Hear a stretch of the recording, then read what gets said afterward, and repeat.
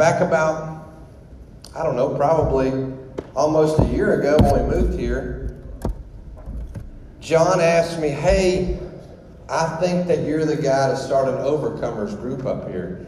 And I had done one down south, and I really enjoyed it, and I really liked it. And I said, okay, that's fine, that's fine. The Lord had spoke to me a week before that and said, John, something's coming, I want you to get prepared for it. And I said, okay. So I knew something was going to happen. So I sat down, and if you know me, I've got one 3-year-old, and I got a 2-month-old, but I didn't have the 2-month-old yet. So I said, okay, Lord, and pretty much, I guess about 11 o'clock is when I kind of have my time sometimes, because you can't really spend time with the Lord with a 3-year-old beating on you and grabbing your phone, and, hey, let me see that, let me play Power Rangers, So I would just kind of sit, and I said, okay, Lord, what do you want to say? What do you want this group to look like? So he began to give me these different topics. And he said, John, I want you to pretty much walk people through what I walked you through. And I may change it from week to week, so don't lean too much on the material. And I said, okay, that makes sense. And so what I did is I just wrote everything down. Well, what I seen was a progression. God would do a few topics, and then towards the end, it would be like plugging people into life groups, different areas of life. So the progression was he works in their heart, does the works, then he gets them plugged in and moving on. And I have seen that in this group. And so I share all that to say that I began to read my book last night. And I don't normally do that. I was just looking through there. I was looking for something. And I was getting ready to send this book to Russia. I have a friend in Russia that's a pastor. And I don't know why that I was going to send it to him. And I just said, hey, this doesn't make any sense. But usually when that happens, I try to press into it because I would normally never do that. And so I was looking through there. And I said, this is a good book, And I said, I honestly, I don't tell many people about my first book. I just don't. I've been around a lot of guys that were braggers and boasters, and it made me sick to my stomach. Seriously, I would just get sick to my stomach. And I just said, man, and I would want to tell them, just, golly, man, shut up, be quiet, man. Let the Lord promote you. But last night, I was looking through this, and I told my wife, I said, honestly, I don't tell many people about that book. And she said, you should. God gave you that story. And she's right. And I said, you know what? I should tell people. So anyways, I have a book. I wrote this book 7 years ago, I think about. But I was reading through it, and there's some good stuff in there. It's crazy when you read your own stuff. You're like, I can't believe I wrote that. The good part is I can't believe I lived this. That's how God can totally change your life. And that's a good thing. So when I read this, I'm going, wow, that really happened to me. That is so crazy because he healed me from all the other stuff. Like, I don't remember half of that stuff. So anyways, I want to read something that I learned in the Overcomers group 10, 15 years ago. My experience, I have seen recovery process work like this. Repentance from sin, receiving new life in Christ, addiction deliverance, removal of death in my lifestyle, freedom from all bondage and strongholds, and the sixth was walking in my life of addition to God, myself, and my family. And I said, wow, that's really good. That's kind of the progression that my life went through. So I began to look at all the messages that I had just for the Overcomers. And I sent them to Rochelle, let her know, hey, here's kind of what we'll talk about. But I don't know what order it'll be. And honestly, it could change. So tonight I actually was going to talk about something else. And the Lord said, I want you to talk about temptation. And I said, well, that's so elementary. That's so silly. And he said, yeah, usually the most powerful things are elementary. Very simple, but they bring great results. And I said, okay, cool. So I kind of crafted something together of what I felt like he was saying to me. And then a friend of mine sent me a verse today talking about being tempted. And I was like, wow. So I was like, okay, the Lord kept affirming himself. Hey, this is what I want you to talk about. And so that's exciting to me that I'm on track. You know, I'm on track with kind of the week and what's being taught. And because a lot of people ask me, what are you guys teaching there? We just teach about Jesus, that he's the bondage breaker, and he's the one that when he breaks the bondage, he doesn't just leave you hanging. He actually takes you with him, and that's what we believe, you know. So, anyways, I don't even know if that wasn't in here, but I think that was probably needed to be said, maybe.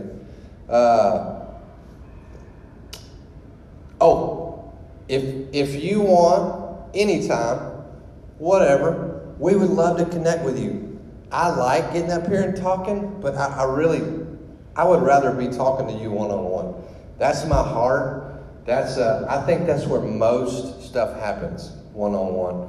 I have had a lot of breakthroughs sitting in a meeting, listening, and God was giving me revelation. He was doing stuff in my heart under the anointing. But I have really enjoyed having coffee, phone conversations. You know, if you know me, I have T-Mobile, and if my friend Kirk was here, he would tell you 40% of the coverage, but half the price.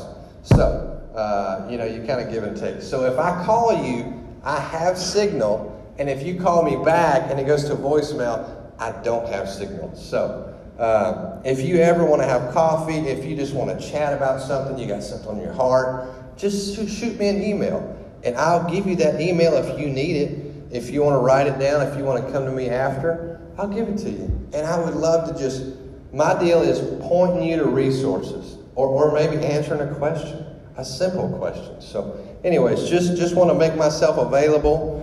I don't just get up here and talk just to talk, because, I mean, if that was going to save the world, we would have done save the world by now. You see what I'm saying? We've had a lot of great speakers. So I believe that one-on-one talking, getting to know each other, learning how we can help you. That's our goal. We want to help you. Okay, so let's talk about temptation. So, temptation is it's a trap. That's the whole ending to temptation. Hide the trap.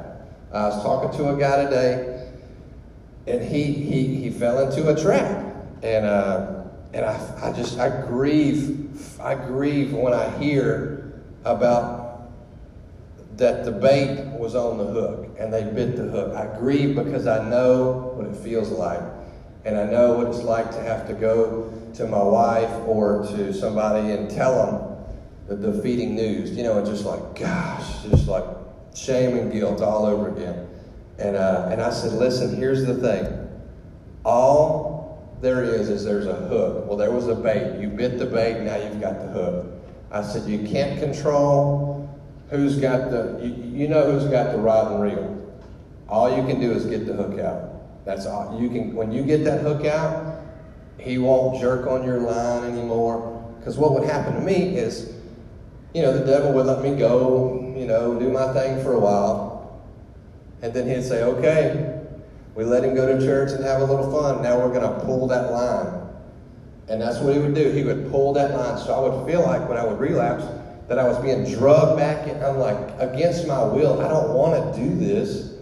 But there was a hook in me. And he would pull that line. So he would hit the drag and let me go for a little while. Let the fish wear himself out when he's weak, right? And then you pull that rod and reel back. And that's what he did to me. So I said, listen, temptation begins in a process.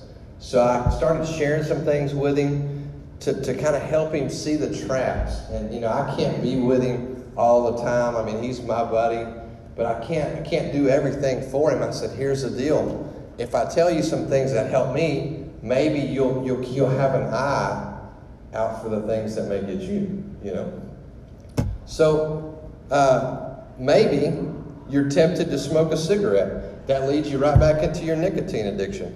I know for me, I would hang out with people that smoke, and I would be like, I'm not going to smoke. It never worked. I never hung out with somebody that smoked and didn't smoke. I was just like, well, nobody else knows, so I'll smoke with them. And when I would get around my accountability partners, they would say, hey, how's everything going? Oh, I'd say everything's good, And I was lying, everything's not good. I'm hiding, you know. And my friend said, "You've been smoking?" And I was like, "Yeah." You know, because I would cologne it. The only thing about smoke, I would try and cologne it and lotion it up, you know. And it would never work. But I was so glad he called me out. I was like, "Listen, man, I've been smoking, sneaking." But it felt so good. It's like I took a backpack off that had bricks on the back and I just laid it down. And he said, "Brother, I had a vision of you the other day. You were on your knees and you had a weight, like a concrete weight on you. And it was that addiction you got. It was that nicotine addiction." And I said, "You know, I let everything else go but that." And I mean, honestly, I tell people all the time, I let everything else but that. It just gripped me. And what it was a hook. It wasn't the big stuff. It wasn't the crack or whatever else. It was the little thing. And he would just pull on me and say, "Yeah, you gave all that other stuff up, but what about this? You're not a real Christian. You're not born again." That's what he would push me into this corner. And he would corner me. He had me. So, it would wear me out. And I couldn't fake it. So if I was smoking cigarettes, I wasn't at church.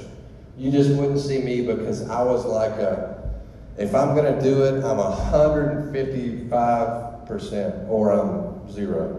And so I struggled. I battled with that. So anyways, sometimes that's a process. I can tell you this. I bought a bunch of packs of cigarettes, smoked one, threw it out, went to church, and come back and look for that pack that I threw out because it was $5. Yeah, I'm just telling you. But I'll tell you a funny story that really helped me. So I did that one Sunday, and I mean, I'll be honest, I come back and it was gone. I was like, "I know I threw it right here. You know, I know exactly where I threw it because, I mean, you know where you threw that thing. It's $5, you know." And so I go home and I'm sitting there and I'm going, "Golly, somebody snatched that thing." And I get a the door and I'm just like, "Who is this?"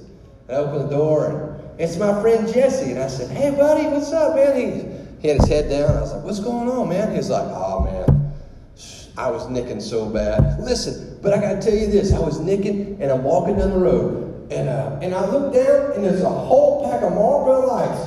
And I was like, shoot, I grabbed it up and smoked it. Can you believe that? I mean, it was like the Lord. I was like, "No, it was me." He said, "John, you're smoking?" I said, "Yeah." He said, "I was hoping you would pray for me." I said, "I ain't praying. I can't pray for you. You better go to somebody else's house. I ain't got free off of that." And I said, "Do you got any more left?" He said, "I can't smoke cigarettes with you. You're like the leader." And I said, I know. So anyways, it was a funny story, but it let me know that God was saying, "Hey, I want to take this away from you. Because you got people showing up at your house wanting prayer. You can't pray for them." And hey, I got free, and I'm so glad. It's been 10 years. Can you believe that? Praise God. That's a miracle, because I never thought I'd quit smoking cigarettes. Anyways, so the process I see in the Bible is, with any temptation, is resist, stand firm, fight, press forward. That's what I see the progression being. If we fail, or I would say when we fail, not speaking failure over you, but it does happen, and it definitely happened to me a lot.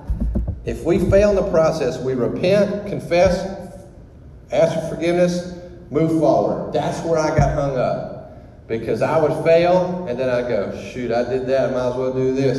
And it would just be like a snow. I can say snowball up here because there's nothing but snow.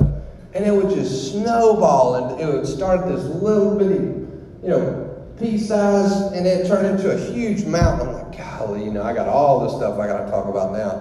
And when people would see me, they'd just, "Oh man, you look heavy." "Yeah, I got toting the load here, And what's going on? "Oh shoot, I blew it. I don't even know why I'm coming to church, And so I would just snowball. And so what I didn't have good was my confession. I wasn't excited about my confession. I didn't want to tattle on myself.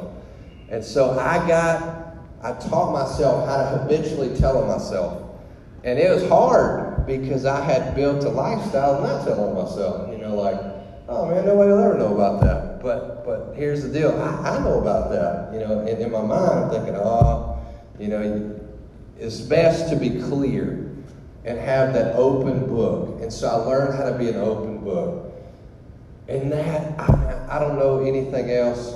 I had really good accountability partners too. One of my accountability partners was a counselor. He's a Christian drug abuse counselor. The other one was a pastor. I mean, I had like 8 or 10 of them that were like that. So it was super easy, even though it was hard to call them and say, hey, I blew it. I did this, I did that, I did this, I did that, you know. But when I did it, I was like, oh man, I feel loved, you know, because I was so used to feeling judged. And that's kind of the world we live in sometimes. But there are people that love you and that are good, that can be good accountability partners, and you got to find them. Really, I mean, I really had to find out who they were, and you know, because if you get a bad accountability partner, it ain't going to be good. It's going to build a wall up, and then it's going to make it harder and harder to press forward. But if you need somebody, if you want to shoot me an email, I won't judge you. I won't judge you. They are really pumped up. You know, they got some joy. But that helped me, that confession. And so I learned how to confess. And even with my wife, I tell my wife, hey, these are some things I'm going through. And they say sometimes, probably don't want to have that as but you know, she's my mate. She helps me fight. She understands that we're in a fight. She knows. And I think it's made our marriage so strong, just being really open and fighting for each other, so you're not fighting each other. That's just a little freebie right there.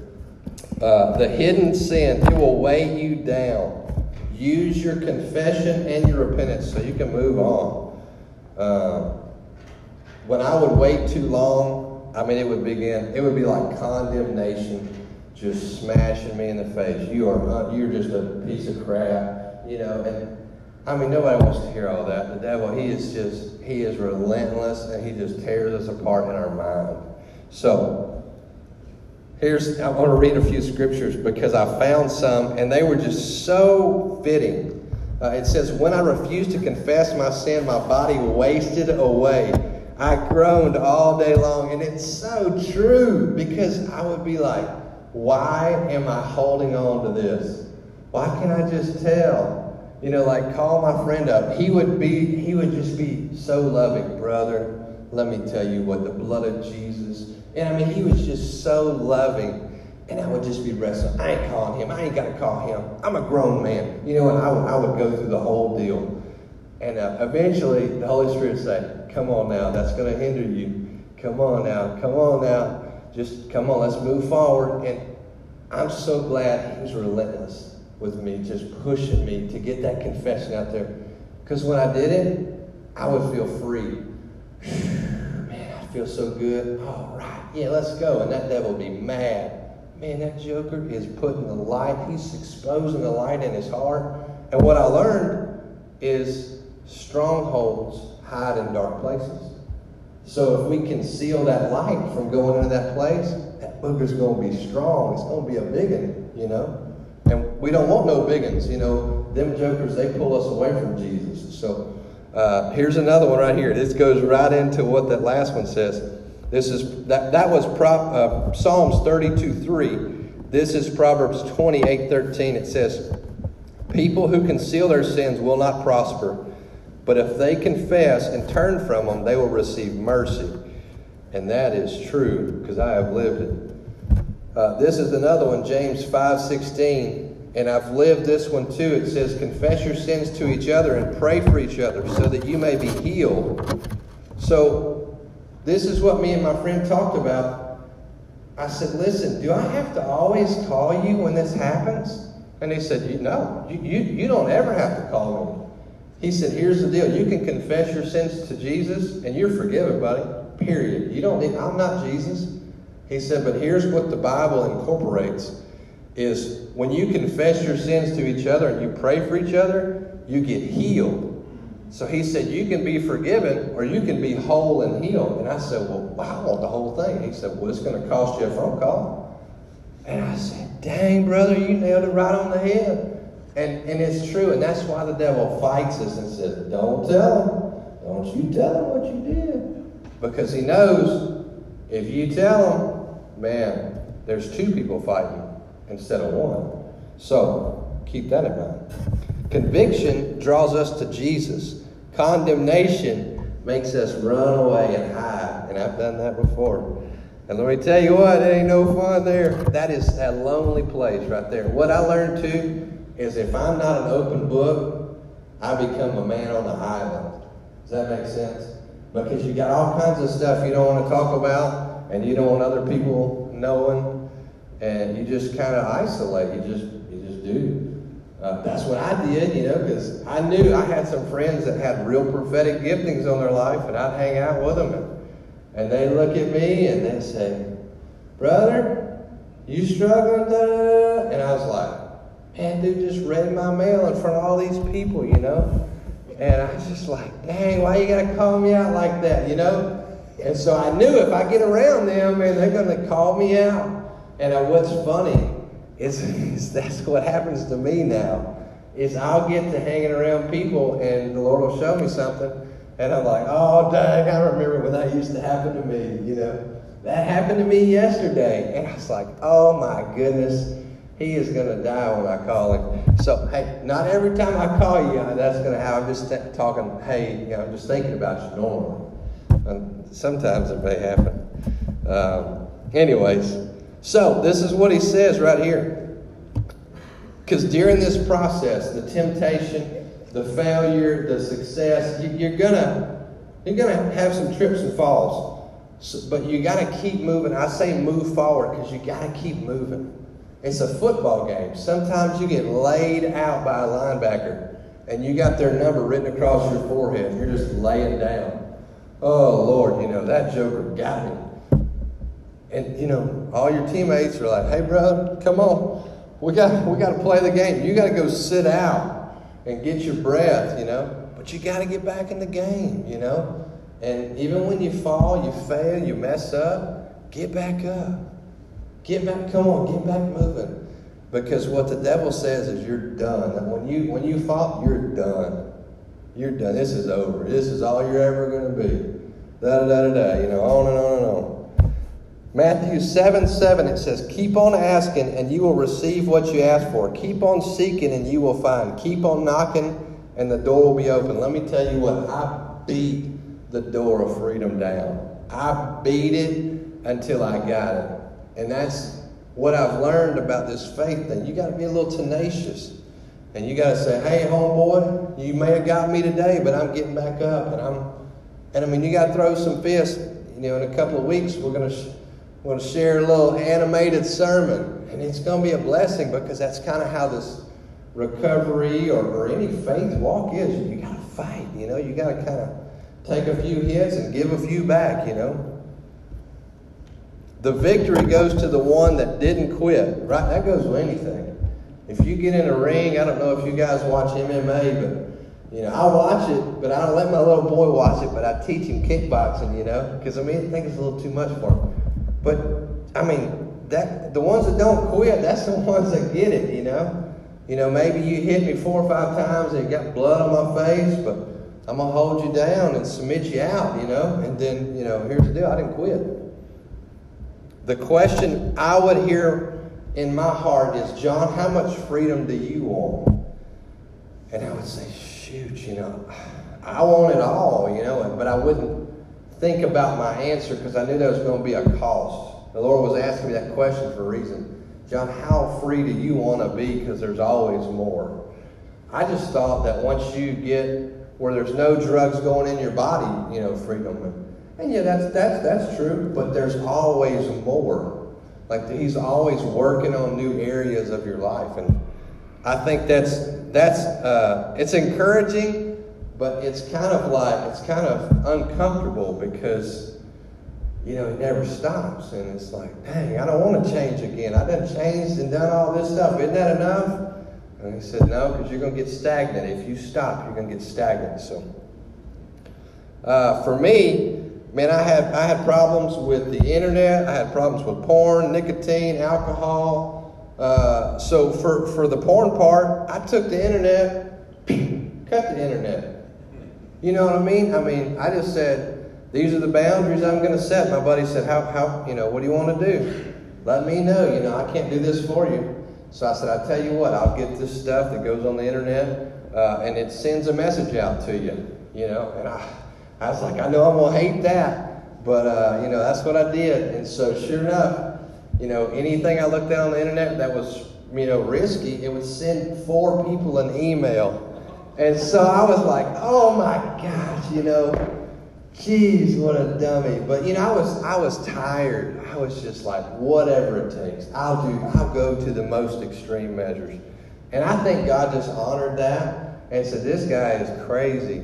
He doesn't know what he's doing. But anyways, he wants freedom, I give it to him. And that's what I did. I just went after it. I said, if it's mine, I want it, So I'm not saying you got to do that. Just saying, what are you willing to do? How tired are you? That's no matter what it is. It could be alcohol. It could be food addiction.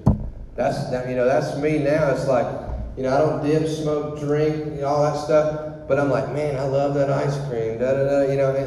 And in balance, it's good. I think it's great. But whenever it's like I can't control myself, I'm hiding it from my wife. She walks in, I'm eating. What do you do? It's Moose Tracks, Christine. They don't have us down south. And she's like, you're not supposed to be eating that. You got high cholesterol. And she's just nailing me. I'm like, oh my gosh, I got to stop doing this.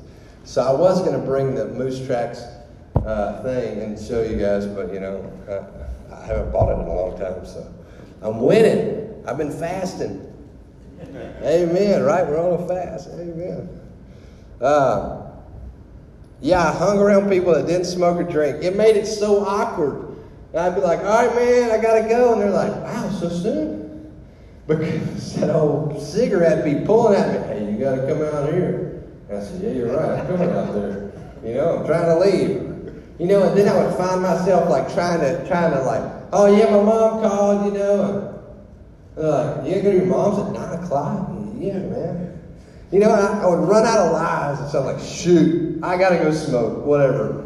Judge me if you want. And so I started hanging out with people that didn't, and it made it so awkward. And thank God I didn't live up here, because I would really quit way earlier. It's like -30. I ain't going outside, But down south it's only 50 degrees, so I'm gonna smoke a cigarette, no big deal. But I just tried to push myself out, and I wanted to be real about it. I didn't want to hide. Everybody knew my struggles. They were like, this is what John's going through. I'm an open book. Judge me. I don't care. I'll slap it. It didn't bother me. That's way better than where I came from. I was like, boy, don't you know, I done came from way over here. And these are just little petty things. But anyways, when temptation comes, we all have to know the result every single time is death. Sin equals death. It's been paying them dividends for decades, and it'll never pay different. It'll always pay death. Sin always pays death. He'll attempt you with the same thing 20 different ways. But like I said, it's still the same payment. And I would think, gosh, this time I'm going to feel better. Absolutely not. Feel way worse. And then you're just like miserable. This is James 1:12-15. God blesses those who patiently endure testing and temptation. I'm going to stop right there because I used to count to like 2 minutes. When that temptation would come over top of me, and I'd say, oh, I'm going to Circle K right now. And then I'd say, no, I'm going to wait and I'm going to pray. Lord, help me. And I'd get in the car. I'm headed to go buy whatever. Alcohol, cigarettes, whatever it is. And I'm like, oh man. Now that I gotten close, I'm not nicking as bad, or I'm not like thirsting for that alcohol as bad. I'll just hit a block. And if I still feel the same way, then I'll go in. Well, what I realized is the longer I would wait, the more I could resist. And I'm like, wow, this is actually getting better. And so I would try and hit a couple of blocks. Sometimes I couldn't even make it a block. I ain't gonna lie. Some people say 1 day at a time. It was 1 hour at a time. 15 minutes at a time. And what I learned is I began to learn how to resist and live in resistance. And that strength of that temptation would go away, would lift. And I said, well, why is that, Lord? Give me some scripture. He said, the Bible says clearly you resist the devil, he'll flee. But you got to resist, John. Get your resistance up. And I'm like, I can't resist. He hit me with the hard ones, Lord, you know. And he said, well, you got to see where he's throwing his punches first. And you got to be ready. So it's just like a fight. I don't want to tell my whole message for a couple of weeks, but that's what it was. Is, man, he's going to throw a right hook in the second round. I got to be ready for that bad boy. That thing's going to hurt, you know. So, all right. So it says James.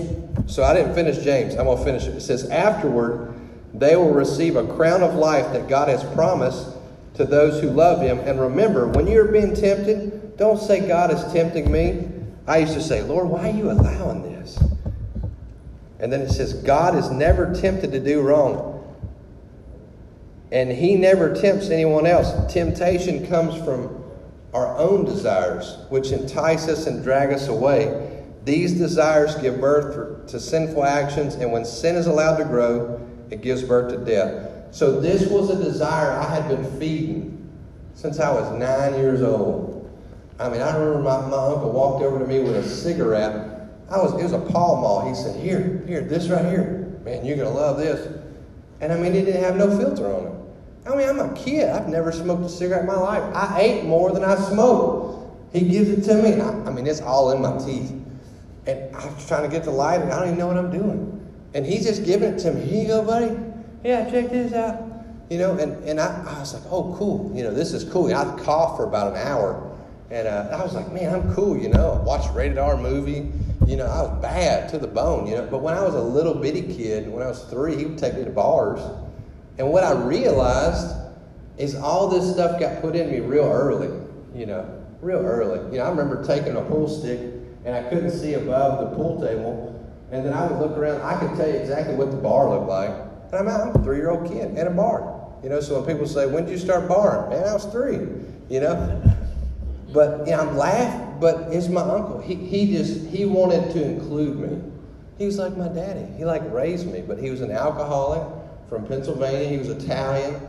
And I loved that guy. And when he died, man, you talk about drug use and abuse, man, it went through the roof after that. I bet the liquor store's seen a skyrocket, you know, because I had pain, you know, from all that. Because even though it was bad stuff that he led me into, man, he was my hero. Like, he was the chief to me.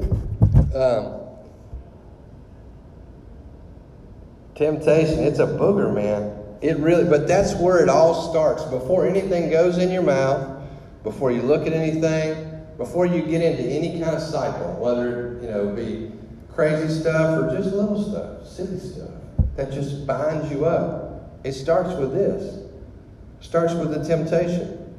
He'll come straight to them weak areas. And then he's trying to get to the heart. That's what he wants. If he can get to your heart, he gains total control. That's what he wants. I had to have a new heart. I had a calloused heart. I wasn't receptive to the gospel, and I couldn't understand why. I would sit in church services, and I would just be numb to what they were saying. And one day, I mean, it's like the lights clicked. And I said, man, I need Jesus. Like, whatever that guy's talking about, I need that. And what I come to understand is the guy was preaching just real practical stuff. But there was an anointing in the room, and God was just tugging. I mean, it felt like everybody could see what was going on, and I was just like wrestling. I am not going down there. Okay, I'm going. I'm not going. You know, and I'm sitting by myself, and I'm like, hopefully nobody else knows that I'm just talking to myself and acting like a weirdo. You know, I just was wrestling, and it was my flesh and my spirit. They were saying, we're going to win. No, you're not. You know, it was a battle. And I don't know if you guys know what that feels like, but I'm kind of a wild maniac. That happens to me. I'm not going to eat the ice cream. Yes, I am. I'm not going to do, you know, whatever the case is. And there's a battle. And I say, hold up. I got freedom. So I'm going to have freedom over here too. Whatever the case is, whatever the situation is, I've got access to freedom. And I can choose it or I can not. It's up to me. So I needed a new heart. I needed something that was going to work. I put a scripture in here, and hopefully I did not delete it or accidentally get deleted. But in the Bible, I do like to refer to the Bible because that's the Word. That's what we cling to. I think this is kind of what I put. So in Mark 7:20 through 23, it says, "It is what comes from inside of you that defiles you. From within, out of a person's heart, come evil thoughts, sexual immorality, theft, murder, adultery, greed, wickedness, deceit, lustful desires, envy, slander, pride, and foolishness. All these vile things come from within. They are what defile you." During temptation, whatever's going on, you just have to tell your body, hey, you're going to serve Jesus, period. So that's what I do. I tell myself, hey, no matter what the issue is, you're going to serve Jesus. Because if you don't, you're going to lose your wife, you're going to lose your kids. And that's just my scenario. So when something comes at me, I'm like, all right, the end of the day, I'm going to serve Jesus. Now, I don't know how to fight this battle yet, but I'm going to figure it out. And so that's what I do. Okay, these are the people I don't want to lose. And so when things come up, I say, okay, well, I got these people depending on me, and there's another group of people over here that depend on me too. And then by the time I start thinking about all these people that are dependent on me, this thing has diminished. This thing has begun to lose its power. And I say, okay, well, after I've thought about all this here, this thing here really it's kind of gone away. And so I start thinking about, and that buys me a little time too. It buys me a little bit of, just time to fight back. And by that time, that's gone. And so what I've learned is the desires change. He doesn't come at me with cigarettes or alcohol anymore or pornography or, he comes at different things. And so that stuff is getting out of us.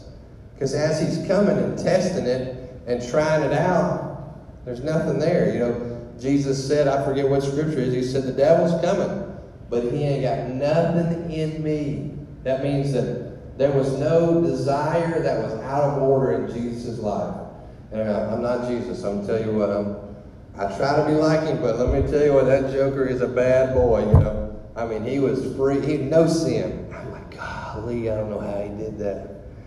Even if I didn't make one action every day, you're still ready to whoop somebody in your mind or something. You know what I mean? He's a bad boy, and he was the only sinless man ever walked here. But he said, he's coming, and he ain't got nothing in this joker here. And what I try to do is, he's gonna show up. And I can't control what he shows up with, but I can control what I'm feeding. I can control what desires I'm feeding, what cycles I'm feeding, making good habits, stuff like that.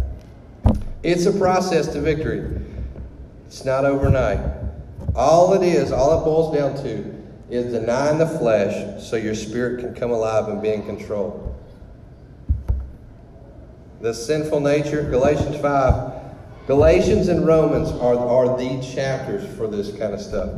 The sinful nature wants to do evil, which is the opposite of what the Spirit wants. The Spirit gives us desires that are opposite of what the sinful nature desires. These two forces are constantly fighting each other, so you're not free to carry out your good intentions. That's what I was doing. That's what I do on most of the time when I'm in church or I'm listening to her. That's what I'm doing. If you could hear my mind, that's what I'm doing over. This message ain't for me, this message for somebody else. Even on Sunday, I'm sitting, this ain't for me. Oh, yeah, it is for you. Yeah, no, it ain't. Yeah, this is for my wife. No, this is for me. It's back and forth. And so it's just and so what I do at the end of the message, man, this message is for me. I need this. Lord, I need you. And I do everything I can do. It don't matter what I'm listening to, it's for me. Oh, yeah, that's for me. That's for me. Yep, that was for me. And it's helped me a lot. It's helped me go, okay, that's for me. And every time I go somewhere, I want to be changed. I want to be transformed. I don't want to show up and just be the same. I don't have to. It's a choice. So, you can beat addiction. Oh, here we go. You can't beat addiction in the flesh by your flesh. Only by Jesus' power. I've tried here's what I learned. Flesh gives birth to flesh. Spirit gives birth to spirit. If the Lord sets me free, I am free, done. It's over. But if I have done all these, I tried harder and I worked hard, man, it ain't gonna last. It may give me a couple of months, but it ain't gonna last. So this is how, I may have shared this before. This is how I got set free from nicotine. I was living at my mom's house. And my mom, we talk about this often. My mom, she's a hoarder. We've watched the show. We did an intervention. And we laugh about it. Me and her watch it. Like, Mom, that's you. She's like, yeah, I know. And I'm like, hey, when you're ready, you just let me know. And I said, what happened, Mom? She said, well, here's the deal. I didn't have anything growing up. I didn't have nothing. So what I did is, for 20 years, I've been stuck in the mindset, buy everything you can. Well, this is the result. And I said, Mom, you're right. You're dead on. You know exactly what you're talking about. So we talk about it all the time. So I painted that picture for you. I'm sleeping on a mattress, look, as a 20-year-old man, grown man, on the floor, sleeping in there because I relapsed. And so I was sleeping on the floor, and seriously, there is stuff stacked as high as that drum pit, all the way through the house. And all of us are sharing one little bitty bathroom. And so it was cool. It was great for me because, I didn't have anything else to go to. And so I'm laying there one night and I'm reading my Bible, and because I'm ready to get out of there. I'm like, Lord, give me an apartment. Lord, help, Lord. Come on, I can't get no wife staying with Mama. And he says, listen, if you give me that nicotine, I'll give you dreams about the future. And I said, what does that mean? So I started calling people. I don't know what that means. I said, hey, what is this? And he said, well, that sounds like a prophetic gifting. And if it's God, it sounds like a salesman pitch, John. I was like, yeah, I know. That's cool. Is it? Hopefully it's the Lord. And he said, I've never heard anything like that, but if it's the Lord, it'll work. So I said, okay. So I think I smoked a cigarette that night, maybe. Maybe I didn't. Maybe I just held the pack and stuck it. I can't remember. I need to go find my journal where I wrote that down. But I went to sleep, and I had this crazy dream. It was like I was there. And I was like, whoa, that was crazy. I've never had a dream like that. And the next night I had a dream that was pretty kind of crazy too. And it was telling me about people's lives. And I was like, whoa, that's a little impersonal. That's kind of, wow. And so, I started this notebook. I started writing stuff down. Wow, this is crazy. And so I was thinking, if I smoke a cigarette, this may stop. So I don't want to do that. So I was like, okay, I'm going to keep on. Well, then I started getting these dreams about my wife. This lady that was a life group leader walks up to me in my dream and says, hey, Christine's going to be your wife. And I said, oh, okay, cool. Well, then I had 2 more dreams just like that. And they were like, hey, don't make any crazy stuff. Don't do nothing crazy. She's going to be your wife. And I was like, wow, this is crazy. So I told my friend, I was like, listen, I've had all these dreams. And he's like, how long has it been since you had them 3 dreams? And I was like, well, it's been about a month or so. And he said, well, anytime the Lord does something 3 different times, he's reaffirming. He's letting you know that's going to happen. And I was like, are you serious? So, fast forward, I had to wait 2 years before I could even ask her out. And so what I did is I look back now, and most of the stuff I had dreams about, it happened. Like, it became reality without, I didn't tell anybody. And I still haven't told some of the people that I had a dream about that I hadn't told them. Dude, I had a dream about this 6 months ago before it even happened. And so I was thinking, gosh, I don't want to smoke a cigarette and mess that up. But what I was wondering is, surely he does that to all kinds of other people too. Because, he got what he wanted. He helped me lay down an idol, and I was able to receive a gift So, I don't know. That's just what happened to me. So, I was thinking to myself, what gift maybe he is trying to give you? You know, because if he did that to me, I'm no different than anybody else. So, maybe ask the Lord, hey, what are you trying to give me that the devil's blocking? What is he trying to do to block a gift from you getting? Because you know what the devil knew is if that boy gets a gift, he's going to steward it well. Because I squandered everything I ever had. And so now when I get stuff, I'm like OCD. Like, oh, we got a maintenance step. Here's a maintenance log. You know. And that's just kind of how I feel. Because if I have something, I want to do it well. Because I didn't do it well before.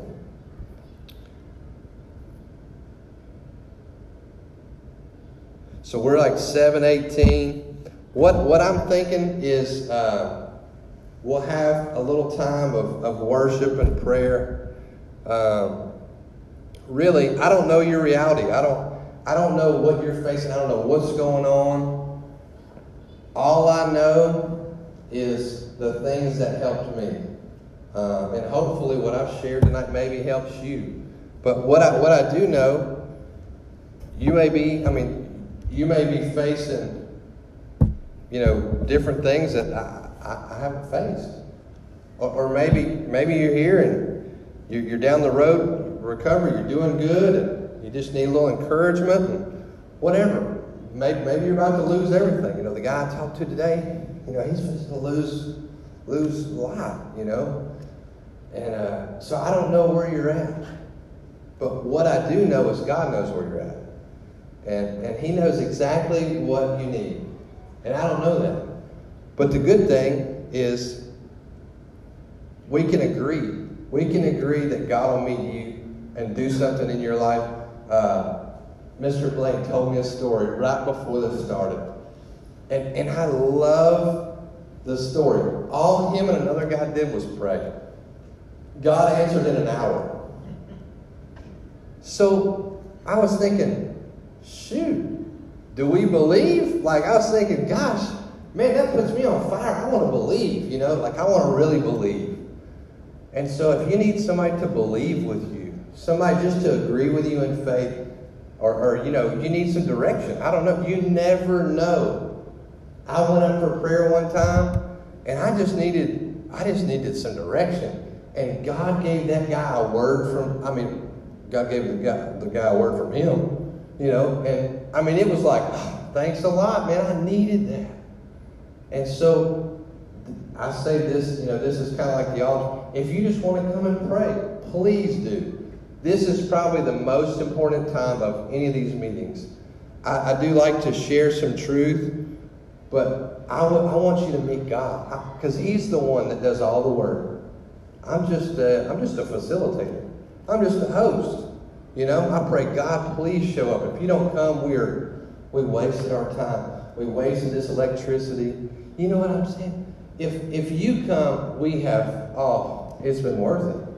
So if you just need anything, if you've never been born again, listen, I was there. If you've never been filled with God's Spirit, absolutely, I would love to pray with you. So there'll be a few of us. So and any of us can pray. We're not judgment guys, We're just here to love you and support you. Do whatever you need. And so, Mr. Brad, he's going to be Mr. Kurt tonight.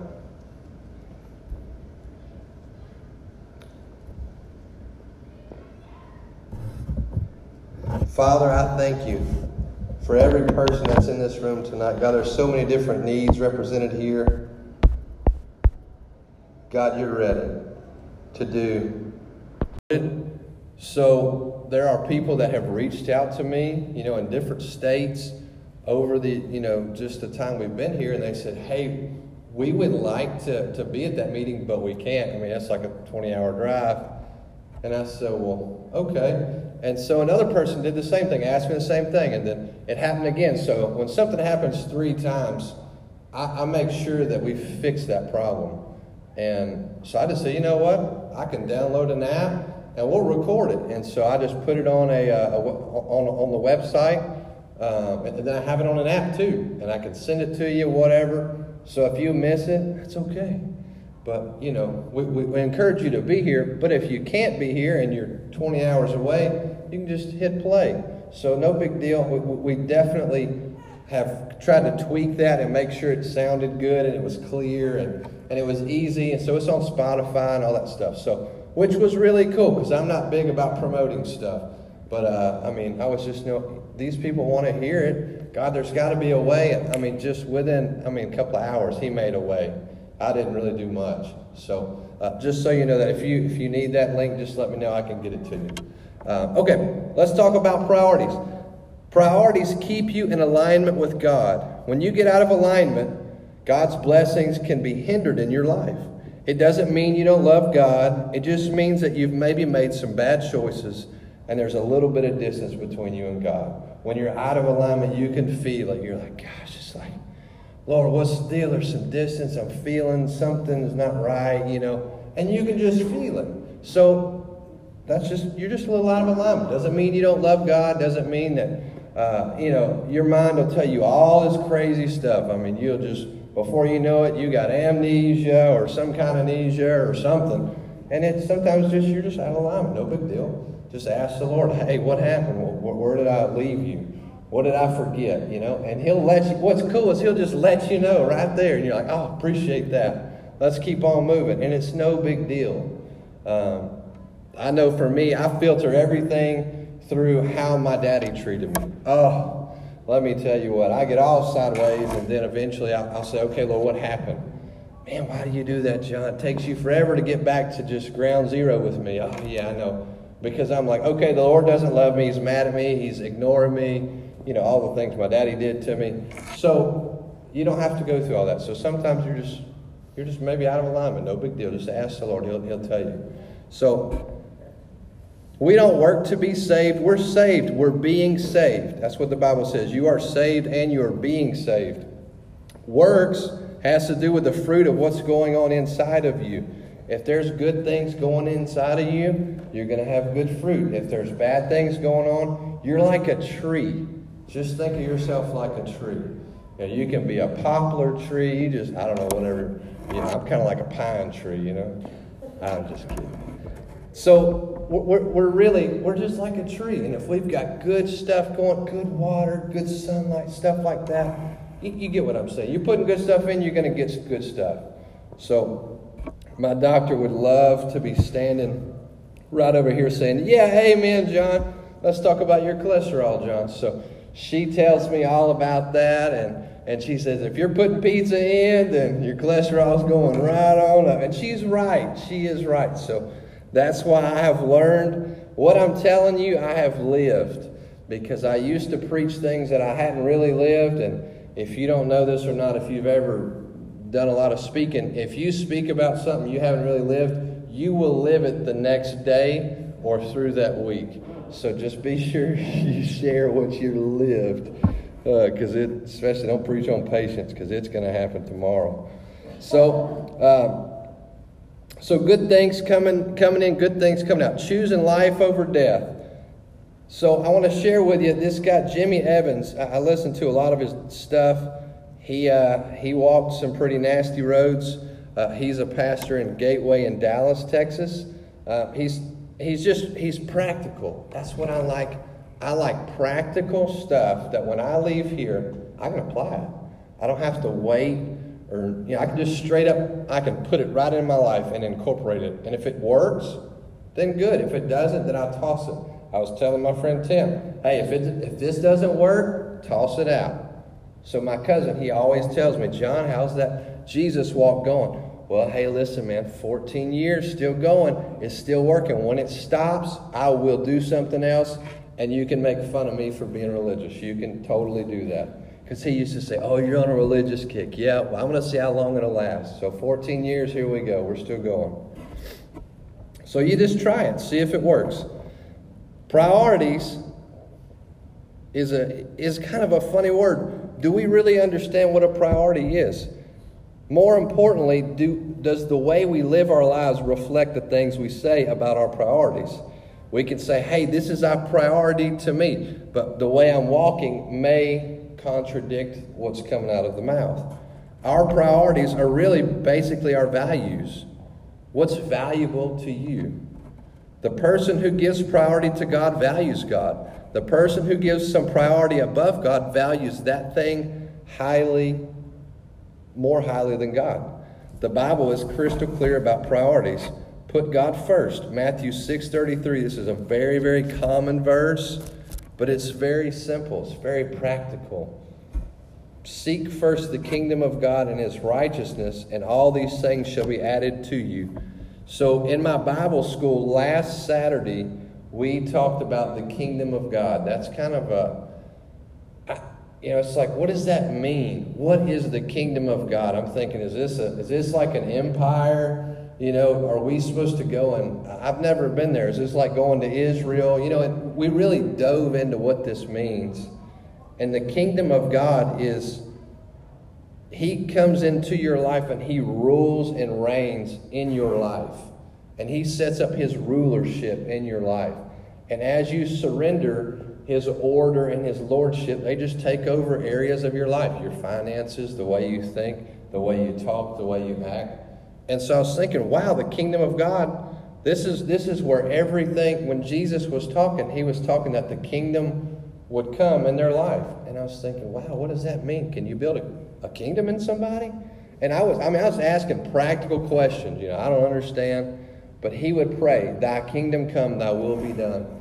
And so if you've never, ever checked that out or dug into that, read the Bible about it, it's really, it would take me hours to just talk about all the different things that it means. But in reality, it means him coming into your life and taking lordship over your life.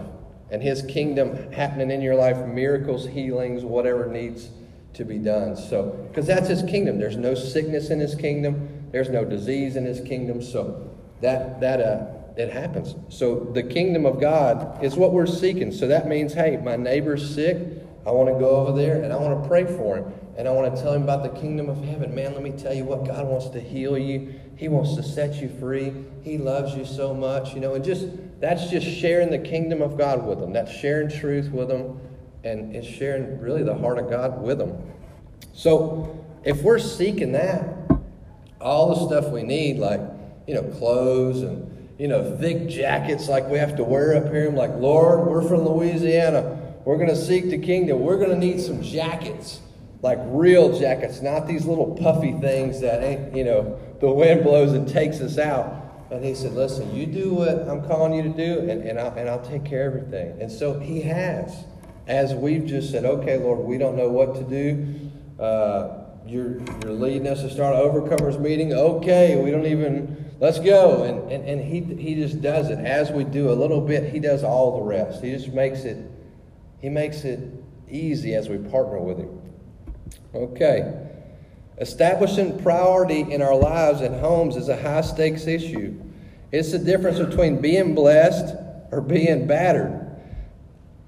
It doesn't happen by accident. Successful marriages or successful recovery, successful careers, successful, you fill the blank in, are purposeful about their priorities. They structure it in their life.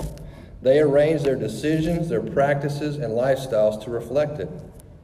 So I'll give you a prime example. These are very practical, and I'm going to get ahead of myself, but I think they're just so reachable. So, and you guys do this too, and you just may not realize it. I prioritize drinking water so I don't get dehydrated.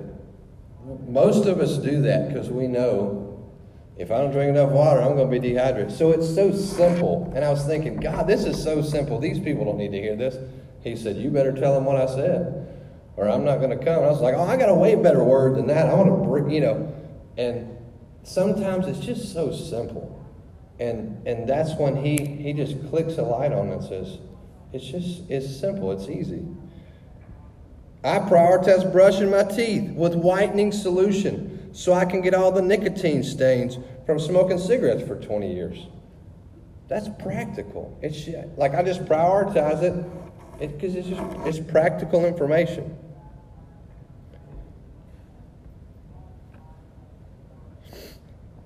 as we prioritize God every day, He gives us the power to yield to the traps. He gives us the power so when the traps come, we can see them.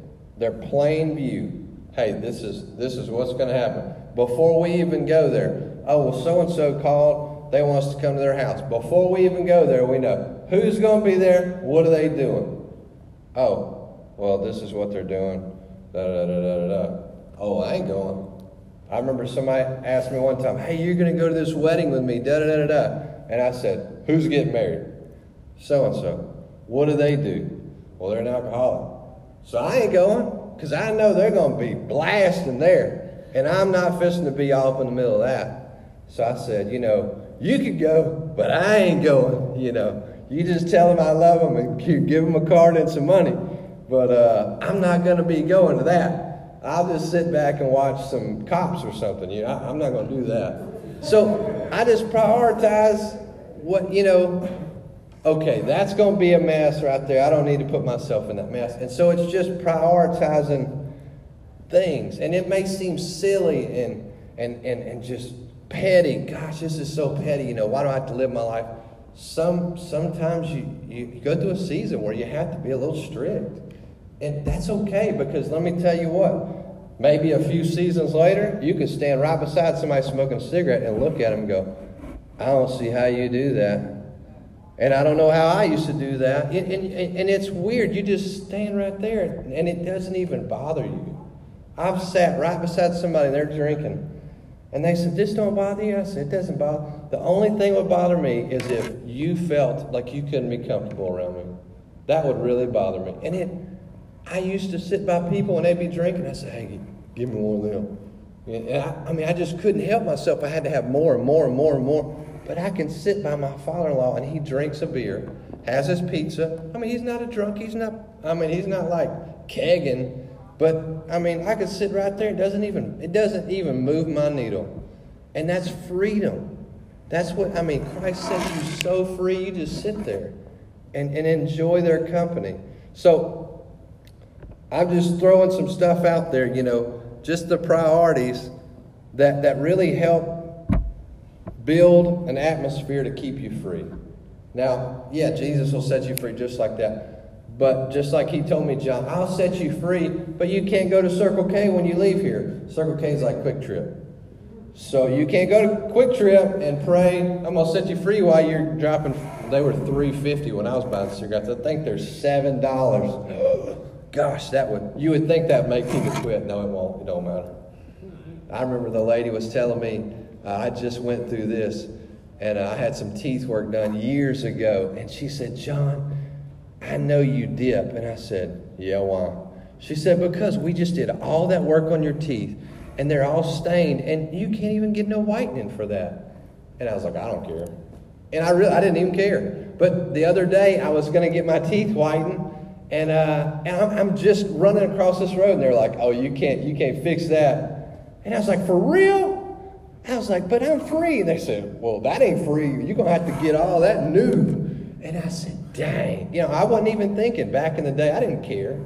Because you don't care back in the day. When there's an addiction problem, it don't matter. People used to tell me, you're going to die. I don't care. That doesn't stop me from doing nothing. And the only thing that stopped me was Jesus just had to break that thing off me. That's what he had to do. There was nothing else that worked. I tried I'm going to try this medicine that makes you quit smoking or try this that makes you quit drinking. It just made me sick to my stomach. And I said, I ain't taking that no more. That's a bunch of garbage. And, when you're ready, here's my thing. Priorities are great. But when you're ready, it don't matter what gets in your way. You're going to knock it out. Whatever it is, it doesn't matter. You'll do whatever it takes. So that's kind of what happens. Here's what I didn't realize. I didn't know I was an addict until I tried to quit on every front. I was like, oh yeah, I can quit that anytime I want. Yep, I tried to do that 5 different areas. And let me tell you what, that's when you know you're an addict. So that's when the work begins. You say, okay, I got to do whatever it takes to get out of here. So just putting some stuff out there.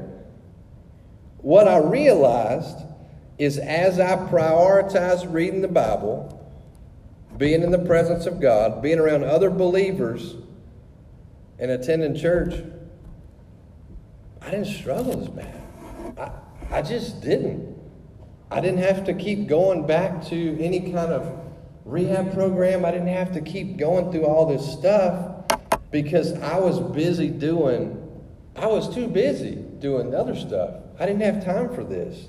My other buddies, when I would slip out to go smoke a cigarette, they're like, "What are you doing, bro? We're fixing to go witness. You better cut that out." And they would be on me. And I'm like, "Dude, you guys are on my nerves." And they said, "No, you're holding us up." And we can't be witnessing. You're out here smoking. We're going out to people's houses telling about Jesus. And they would just stay on me. And what they didn't know is they were pushing me closer to Christ. They were telling me, "Hey, leave this old stuff back here behind. It ain't got no room for your future." And I thank God for them people. I really do, because they didn't care if they offended me. They just were pushing me like, "Hey boy, you're gonna have to move." And it helped me, seriously. Because I was thinking, man, these guys really love me, because they're getting up in my mess. And they're getting messy with me, which is good. Sometimes it gets like that. But they said, "John, the priority is the gospel. Man, you got born again, filled with the Spirit. You got to tell your story, man. Let's keep going. You don't have time for that stuff to slow you down." So I don't know if that is maybe, that's maybe where you're at. Maybe somebody's pushing you to do stuff that is really just kind of irritating you. That's all right. When I used to sand cars, when I would sand that Bondo down, I'm getting it smooth. I'm getting it ready for that finish. And man, sometimes I got to get some real gritty sandpaper. And I got to really get a hold of that thing. And that's what God does with us. He puts some people next to us that they just rub us the wrong way. And, sometimes you get married to people like that. And they just start rubbing you the wrong way. But they're making you righteous. They're making you holy. And then you start having little people, and they start really rubbing you the wrong way, and they're making you holy too. And it's all trying to push you to be transformed. It's a facilitation to be transformed. And so when I get like that, I know, okay, God's trying to change me. I'm not liking it. I don't like it. But that's all right. We're supposed to be changing every day. My buddies used to say, "Golly, you changed so much. You used to be a G. You used to be down for whatever. You done changed." And I said, "Dude, I change every week. And I am glad for it, because some of my friends, they have not changed. Let me tell you what they say. They were OGs, and they're still OGs. And they OGs, I guess. They ain't moved a bit, And they're just like, "Man, you have changed so much. It's so crazy to see." I said, "Dude, you got to change. You are stuck in the mud. You can't keep, you can't be happy. No way." But I tell them, hey, let me get up next to you. I'll rub on you some of them rough edges. And that's all right, though. But I prioritize people that don't think like me. Because if I get surrounded around a bunch of people that are yes men, then I don't change. And I stay the same. And I can't stay. If I stay, I get stagnant. And your freedom is always moving forward. There is no neutral. It's forward or backwards. And there is no middle, I read this deal a long time ago. It says, the day that you give Jesus less you gave your addiction, you will backslide. Or you're on the highway to backslide. And it's true. Because, I used to stay up all night long. And I kind of equate it like this to, when's the last time I fell asleep reading my Bible? Well, most of the time I fall asleep watching something else, or watching Cops or whatever. And so it brings me back to my priorities. My priority is giving Jesus as much as I gave my addiction. I was all out. Let me tell you what, I was all out for that. And I think there's a maturity when you give Jesus your all. I think some people can get real crazy, like jumping out at a red light and banging on your window. That's crazy. But I think that you can be radical and bold and mature about it. I really believe that. And so the things I do with my time, there's a deal on your phone, and I don't want to tell you too much about it, but it will tell you how much time you spend on things. And it's convicting. When you open it up, man, it's like condemnation. Oh, Lord, it says you done spent so many hours on this thing or that thing. And I say, uh-oh, John, your priorities are out of whack, And it says video games, but I know that's my little 3-year-old. So I say, okay, hey, we got to realign some things. And that's okay. Just do that every once in a while. Just check yourself. And it'll let you know where you're headed, because they say them boats are steered by this little bitty old wheel, and they're right. And so that little bitty wheel is your priorities. Just whatever you're doing, your ship is heading this way. All right. That is not in here, so hopefully that's a blessing. Amen. That was not me at all. Amen. You guys probably got blessed. We can probably shut it down now. Instead of focusing on not doing bad things, focus on Jesus, His ways, His people that need help, His people that need you.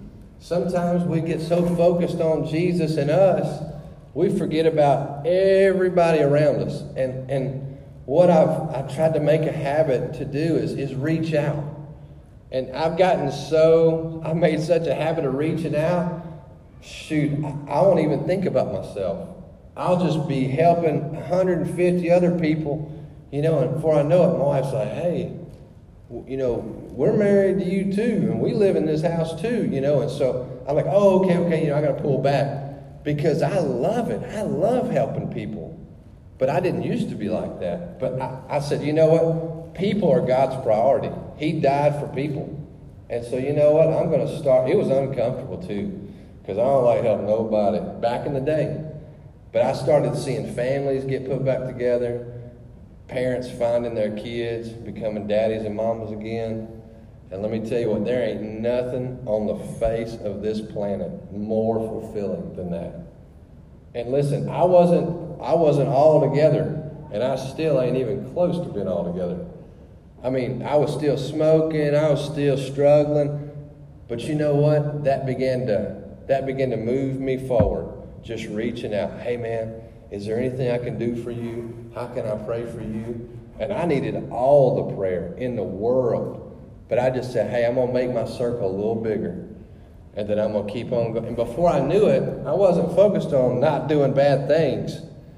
I wasn't doing bad things, because this joker here says, hey, man, I need your help. And you're the only person I've ever met that knows Jesus. And so I was like, I got to represent him well. I got to rep that joker good. I had to pull my britches up, and I had to put some cologne on, get that cigarette smoke off. You know what I mean? I was like, hold up, I'm fixing to do something, because I was cool with myself being misrepresented or looking bad. But Jesus, listen, I'm either going to do it good or I'm not going to do it at all. It's not going to happen. So if you're headed in the right direction and headed towards freedom, it's actually harder to relapse. You really have to fight to relapse. I mean, because you can hear the Lord speaking to you, hey, that's not a good path. Then He starts throwing people in front of you to mess it all up. And you got to really push to relapse. I'm telling you, I've done it a bunch. And you really got to push hard to relapse. Crazy stuff. My buddies would tell me, man, we were like trying to flag you down. Brother, I was blowing past the flags as fast as I could go. Because it's free will. So it's actually harder to do the wrong thing. So I was telling my son tonight, it's actually harder to do the wrong thing. Even though we do it, it's still harder to do the wrong thing. Inside of us is that there is a conscience. And before Jesus came, people were judged by their conscience and creation. They didn't have the Bible. But there's something that says, that ain't going to work. Don't do that. What? And then you got the Holy Spirit. You get filled with the Holy Spirit. It's like a megaphone inside of you. Hey! Dang, who was that? And I'm like, gosh, Don't talk to your wife like that. What are you talking about? Did you hear what she said to me? And I mean, Pastor John says it. He ain't lying. That sucker is loud. So if you get filled with the Holy Spirit, you better watch out. Because your conscience, it's loud. But then, I mean, you got two voices telling you. So it's really hard to go backwards. It really is. I mean, you can do it, and it ain't no fun, because I've done that before. Here's what I used to do. See, I got born again, gave my life to Jesus, had an encounter with the Lord. I mean, serious. Said, Lord, I am done. I surrendered. Came down to an altar. You know, didn't like just make a funny about it, but just really felt God tug me to that altar. Boy, give me your life. And I did. But what I tried to do is I tried to mix a lot of my old habits and mindsets and all the other stuff with my new life, and they don't mesh. It's not like a sew up. You can't sew that up together. It went from an old clothing to a new clothing. And so I really struggled with that, really battled with that part. So this is a process. You're not going to be all cleaned up coming to Jesus. Let me tell you what, if I would have waited for that, I would have waited for a long time. Because I couldn't clean myself up. Jesus had to set me free. He was the only way. When I came into church, I crawled in that booger. I didn't have nothing to offer. And I said, listen, I need some help. And he said, good, because I got all the help in the world. And that's what happened. I used to wait, gosh, when I get this smoking thing down, I'll go to church and I'll blend in with all them good people. No, not so much. But what I realized is, the faster I learned I couldn't do it, I like passed all the good people up, like gone. They were like, who is this guy? He was just a drug addict, you know, and they're pointing at me, and I'm like, hey, I just surrendered. Maybe you should try it, you know. And I mean, I wasn't being ugly. I was just saying, hey, maybe you should try it. I don't know. I didn't say nothing. I just kept my mouth shut. So I'm going to read Romans 6:12 through 14. It says, do not let sin control the way you live. Do not give in to sinful desires. Do not let any part of your body become an instrument of evil to serve sin. Instead, give yourselves completely to God, for you were dead, but now you have new life. So use your whole body as an instrument to do what is right for the glory of God. Sin is no longer your master, for you no longer live under the requirements of the law. Instead, you live under the freedom of God's grace. That's what it says. It says that we're not a slave to sin. We're not. If we want to be, we can be a slave. But God will just, okay, you want me to set you free? I'll set you free. But I'm going to tell you how to live. And that's a good thing. I mean, I was ready. I was done. You tell me where to go, because every place I went, it didn't work. I had a good plan, but it wasn't his plan, and it didn't work.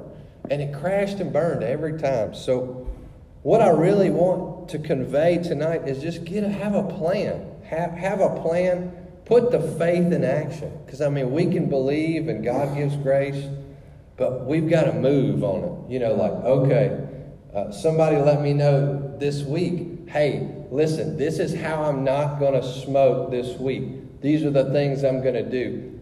Totally, I mean, major accountability, like mega, probably over the top accountability. But let me tell you what, he didn't relapse. He didn't fall off the wagon. That joker said, I'm going to do whatever it takes. I don't care what they say or who laughs. I don't care. And that's kind of what it takes, is that radical moving in faith and action, you know, whatever that looks like. So keep working that plan, whatever it is, whatever you're going through. You know, I mean, I've got some stuff that I'm getting free of. You know, I'm like, I'm not stopping. I ain't going to Target and getting the moose tracks. Ain't happening. So, you know, I'm doing other things. You know, I find a little piece of chocolate that's dark chocolate. It's good for me, you know. So sometimes you move from a substance to something else. So you're always kind of working through overcoming something. I don't know if we're free when we're with Jesus. When we're in heaven, we are free. But we can have a level of freedom here. But we just have to keep an eye on it, keep our priorities in line. All right, I've shared most of the other stuff with you. Let's see. Oh, here we go. I want to share this. When you're busy doing what God called you to do, you don't get caught up in all the other stuff. You're moving forward. When God says, hey, this is what I put you on this earth for, you're not looking back here. And that stuff's not slowing you down.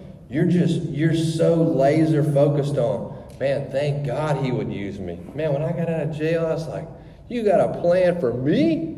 What is it? Sweeping the floor? You know, what is it, mop? I used to mop in jail. What, you want me to be a mopper at a restaurant? He said, no. I called you when you were younger and you ran from me. But if you'll start doing these things, I'll get you to your calling. And I'll bless you. I'll give you a family. And I said, okay, you show me how to do that. And step by step, God will walk you right out of where you're at. And you may be in a good place. And that's a good thing, because he takes you from good to better and from better to best.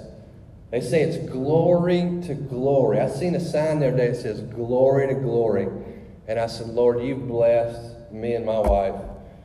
And I think blessed is kind of a silly word sometimes. It always equates money. But really, blessed to me is quality of life, richness of life, peace, joy, most of the things you can't buy with money. You know, because me and Walter know we had all the money, but we didn't have no peace. And we didn't have no rest. I was peeking out that door. Did you see that car right there? Them jokers, they watching us. No, they're going to work. Oh, yeah, maybe so. And I was paranoid, but we had all the money in the world. But we didn't have no peace. So God will bless you, man, and he'll give you money. When money's okay, you're going to need it. I promise you.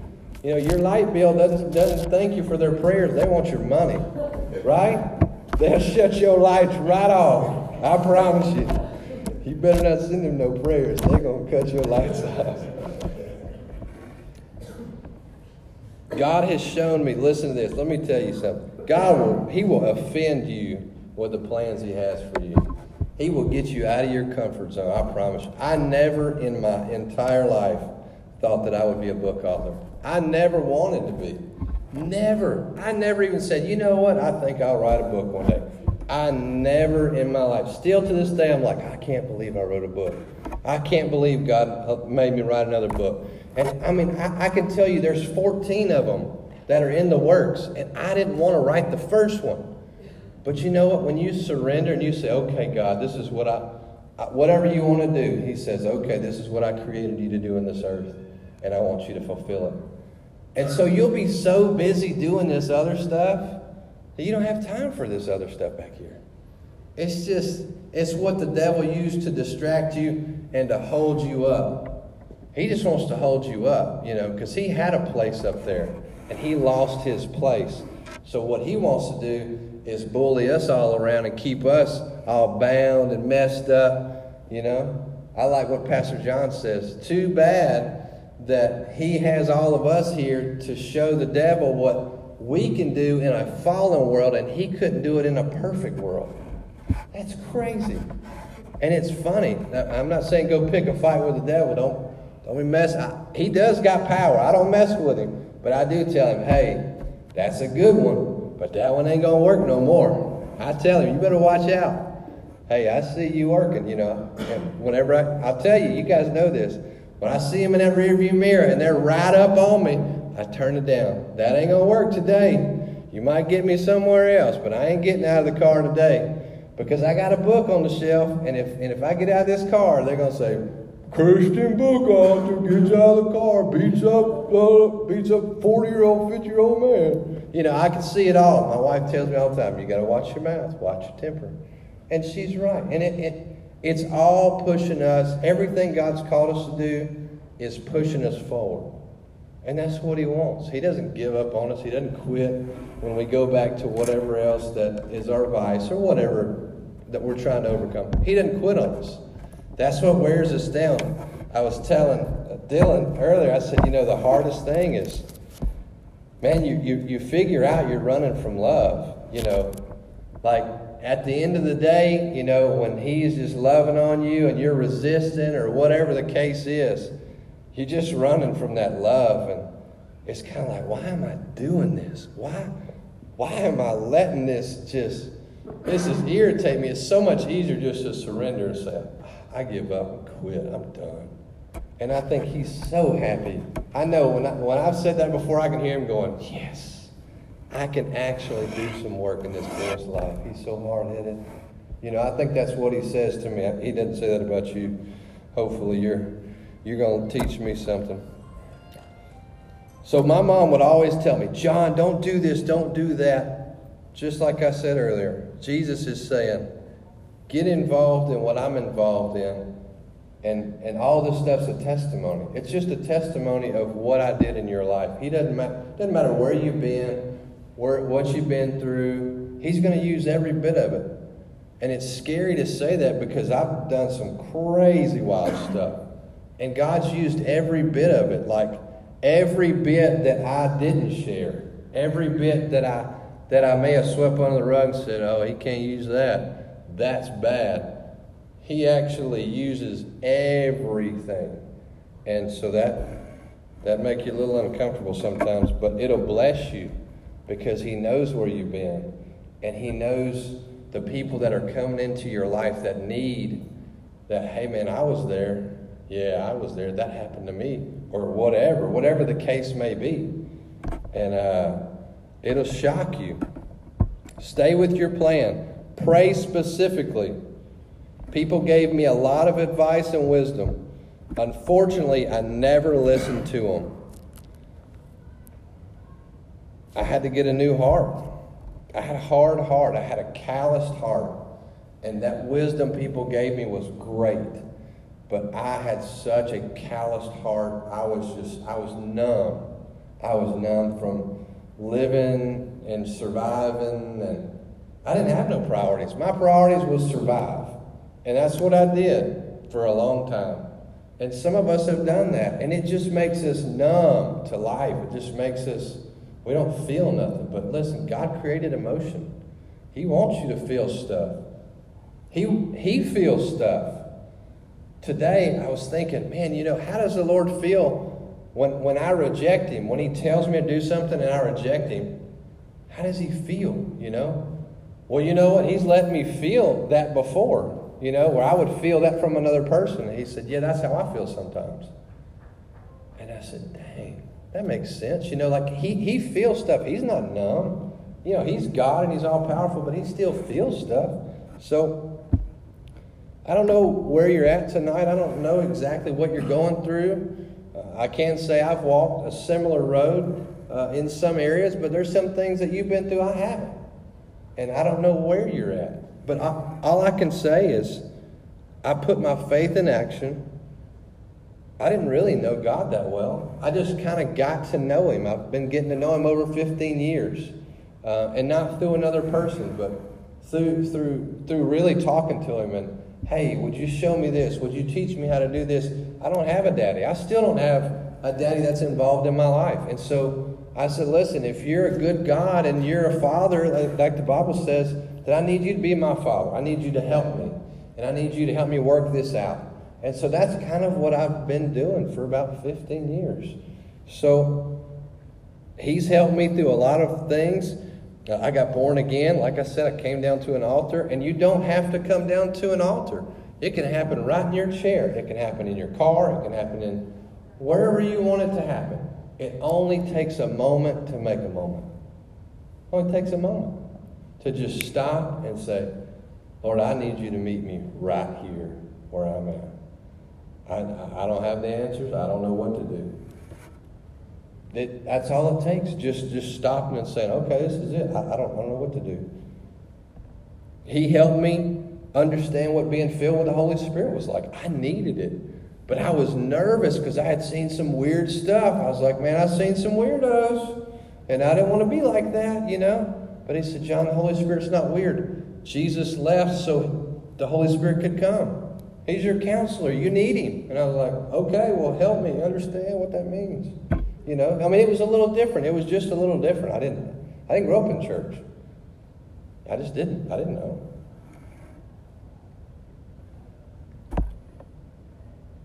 But tonight we're going to have a little time. It's 7:19. We usually shut her down 7:30ish. I think if you've got kids, They're ready for you to come get your kids about 7:30.